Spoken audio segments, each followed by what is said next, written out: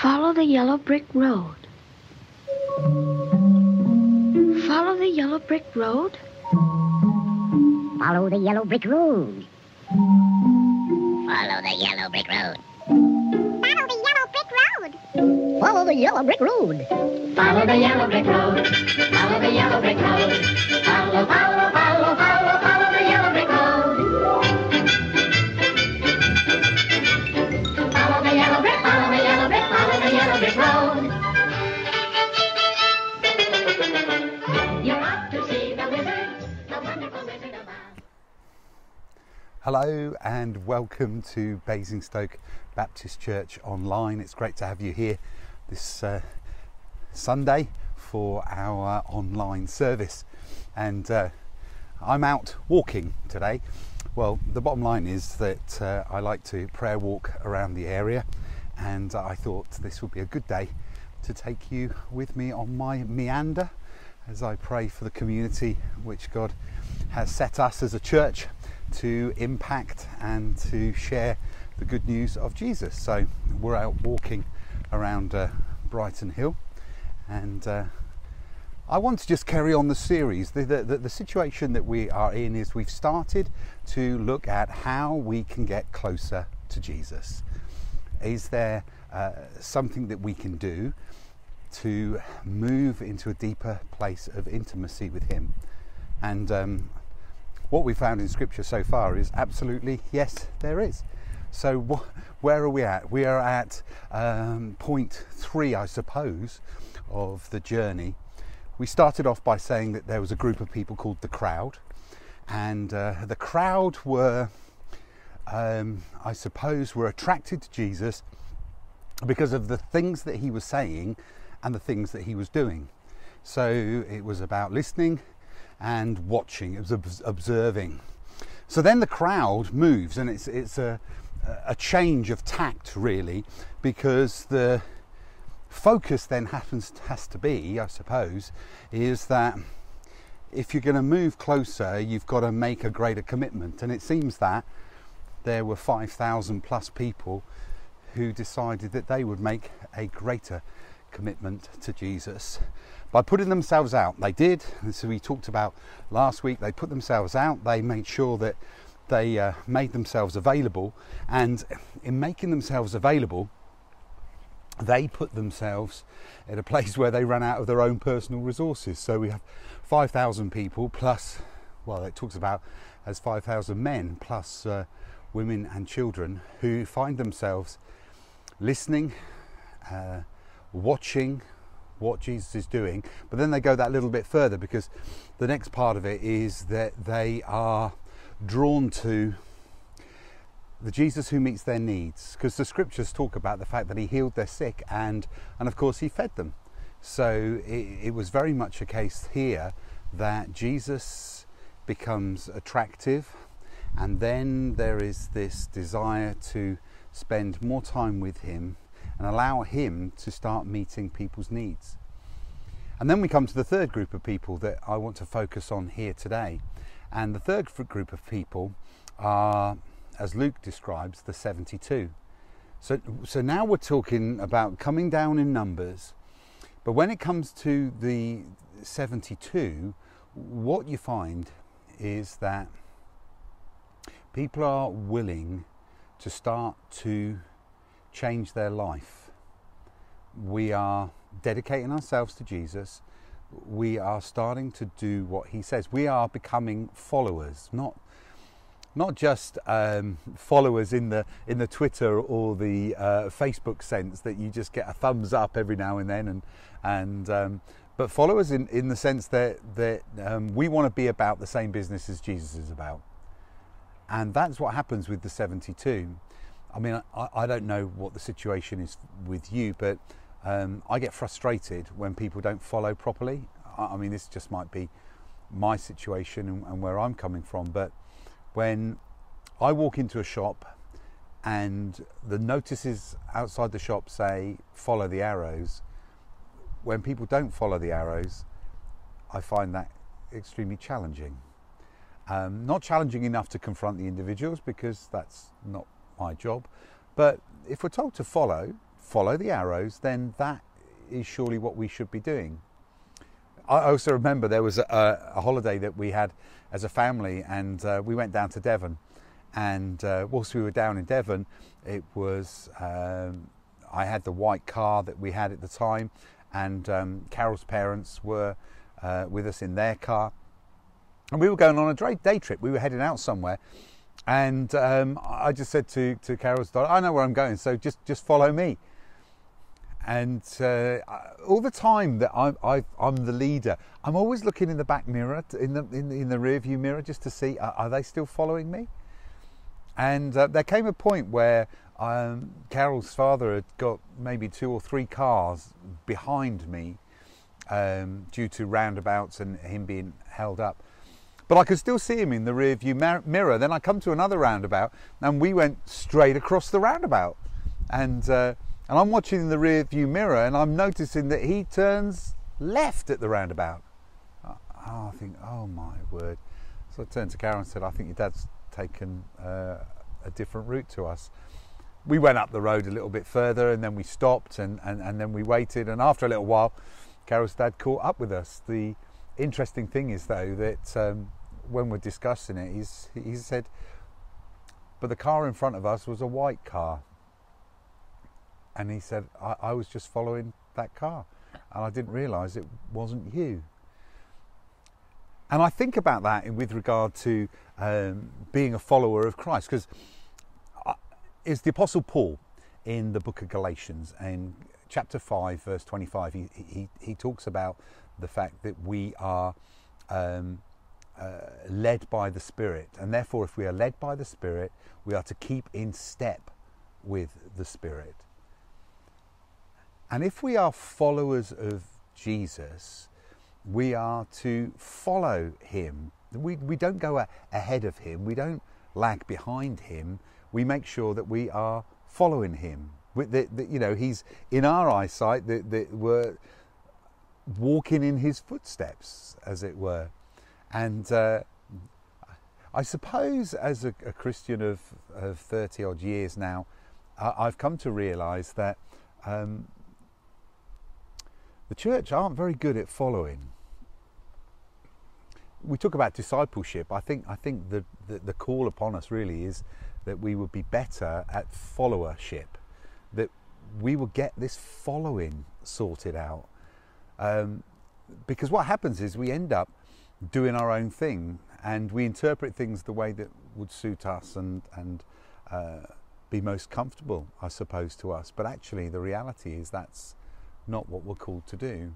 We're called to follow. We're called to keep in step with Holy Spirit and make sure that we are allowing Jesus to shine through us. And the interesting thing, like with the illustration of my father-in-law and him following another white car, that I suppose there's a lot of similarities to Jesus. We can do certain things that look like we're following Jesus, but actually we're not. This COVID time, I think, is a time that has probably brought us to that point of realising, what does walking with Jesus really look like? What are the bare necessities? What are the absolutes that are non-negotiable? We can't meet on a Sunday at the moment as we used to meet. Meetings midweek are also not acceptable. So what does it mean to be a follower of Christ in the midst of an international pandemic? Well, we press in. We walk closely with Jesus. We ensure that our times of intimacy with him are not in any way derailed. We spend time in prayer. We spend time in God's word. We ensure that fellowship, connection with other people is maintained through the mediums that we've got. We can drop a note. We can make a phone call.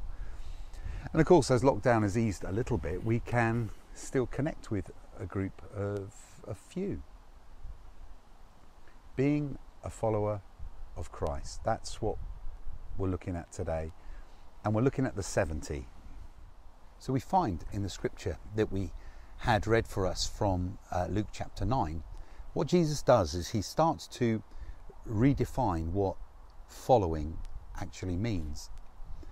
We have one person coming along and saying, Jesus, I'll follow you wherever you go. I'm committed. I'm with you. And Jesus' response is that fox has a den, a bird has a nest, but the Son of Man has nowhere to lay his head. And there's that desire coming through as to Jesus drawing the disciples to himself and saying, your home is going to be a different home. Where you call home at this moment in time is not where home ultimately is for you. So you'll follow me, but we're on the move. There's somebody else then responding to the follow me call that Jesus brings, says, I'm up for it. I'll follow you, but at first I've got to go and bury my father. And Jesus' response comes across as quite harsh. He says, let the dead bury the dead, but you come and follow me.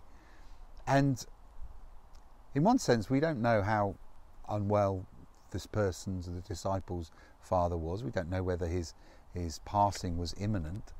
But Jesus just says, look, for those of you who are starting this journey and commitment to follow me, there's got to be a change in your priorities. It's not about the earthly stuff. We're now moving into something where kingdom is our priority. So let the dead bury the dead. You're alive, and you're being called to proclaim the kingdom. That's got to be your priority. My goodness, my home is going to change. My priority, who's number one in my life? I've got to choose a new Heavenly Father, not just a father. And then there's the third, whose response to the follow me is, but I need first of all to go back and just tell my family where I am, what I'm doing, And it would seem quite a natural and normal thing to do, to inform people that you're now following the Rabbi Jesus. But Jesus' response is, nobody who puts their hand to their plough looks back. And I remember this. I can remember this as when I was working as a labourer on a farm. I had to plough fields, and the key thing was your first furrow across the field. And in the first furrow, that's where you line up everything for every furrow that follows. And Morris, the tractor driver, was teaching me. And we walked across this field, and I'm thinking, we've got tractors here, why am I walking? We walked across this field, and we had this stick with a white tissue, it's like a handkerchief tied around the top. And when we got to the other side of the field, just on the edge of the hedge line, he drove this stake into the ground. And he says, you can see that, Dave, can't you? I said, yeah, I can see that. He says, right, let's walk back to the tractors. And as we walk back, every now and then, he would say to me, Dave, can you see the stick? And I turned around and I looked and said, yeah, that's right, I can see it. Went back to the vehicles. He said, right, what we're going to do is we're going to drop the plough into the ground, and we're going to roll across the field, drive across the field, and plough the first furrow. But what I want you to do is not look at the plough behind you and what it's doing, but I want you to keep your eye on that stick with the white handkerchief tied around the top. And as I started across the field, I'm concerned about what's happening behind me. We'd set the plough up perfectly, but as we started to drive across the field, all I did was look directly at this stake in the distance with the white hanky on top. And when I reached the other side, I stopped, lifted the plough out of the ground, and as I turned and looked behind me, the line of ploughing was absolutely dead straight. Don't look back. If you start to look back, you start to wobble and you weave. You're making a commitment. This is what Jesus is saying. And if you're following me, then allow your focus to stay totally on me, and then we'll walk straight. I mean, some of Jesus' comments seem extremely harsh, but I would believe that this is the point where he is whittling out those who are going to be committed and those who are not. And there's a process that he is taking us as disciples on. It starts off by us thinking that we're working for God. I'm going to do something for the Lord here. But actually the reality is that he is working in you and in me. And as we move into the realms of the 70 or the 72, what we find is God is saying, I'm giving you opportunity to transform your lives. And as your lives are transformed, you will transform the lives of those around you. It's not about us going and doing stuff for God. It's allowing God to do stuff in us that will impact the world around us. So Jesus invites us to follow him. So following is a big part of what it means to be a disciple.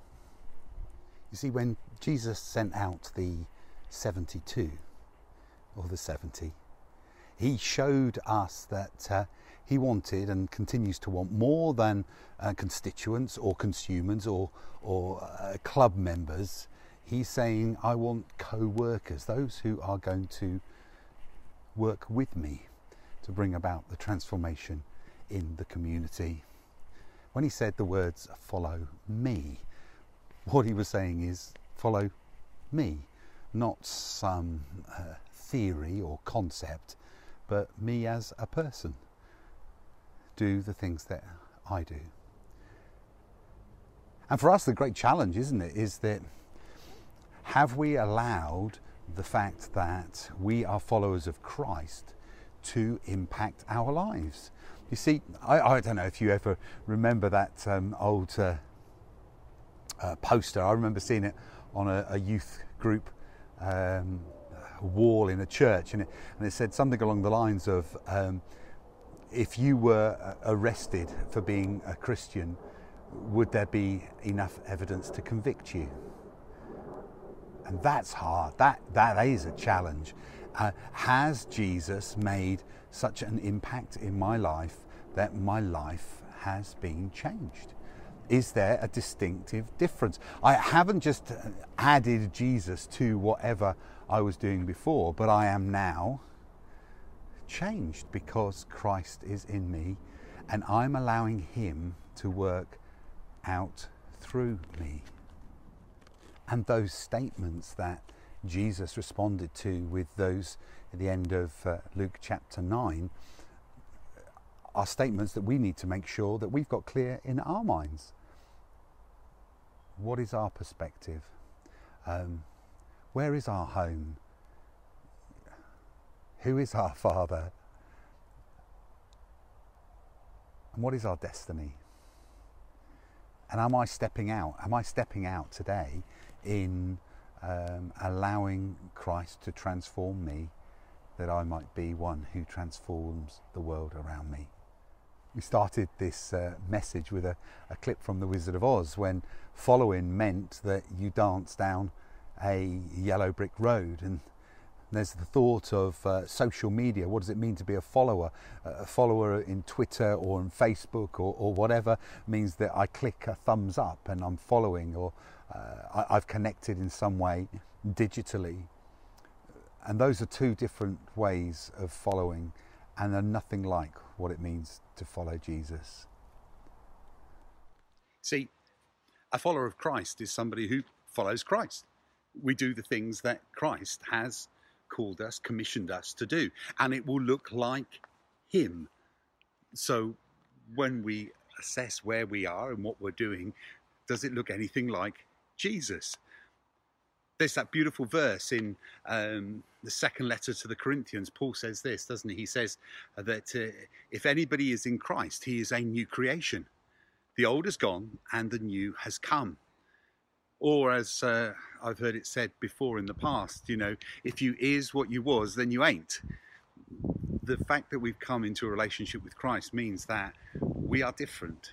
And because we are different, we carry the message of Jesus into the world and we share the good news. This is exactly what Jesus is telling those who are the 72 to do. He sends them out in Luke chapter 10 and he says, go into the world. You know, the harvest is plentiful, the workers are few. And go and proclaim the good news. And you know, when you are welcomed into a house, when you walk into that place, receive the peace and leave peace. Speak peace over that household. Heal the sick. And tell those who are listening that the kingdom of God is at hand. This is what we're called to do. This is how I spend a bit of time every week. I walk these streets around Brighton Hill and I proclaim peace and I speak that the kingdom of God would come powerfully amongst this community and that the people here would know, even in the midst of this pandemic, what it is to have the peace of Christ. You're carrying that. If you've moved from the crowd where you watched and where you listened, if you've moved through the 5,000 where you have had your needs met, then you move into the 72, which says, I'm now going to be a participator. I'm going to be part of what God's doing right here, right now, in those lives that God allows me to impact with the good news of Jesus. May that be your experience this coming week. In Jesus' name. God bless.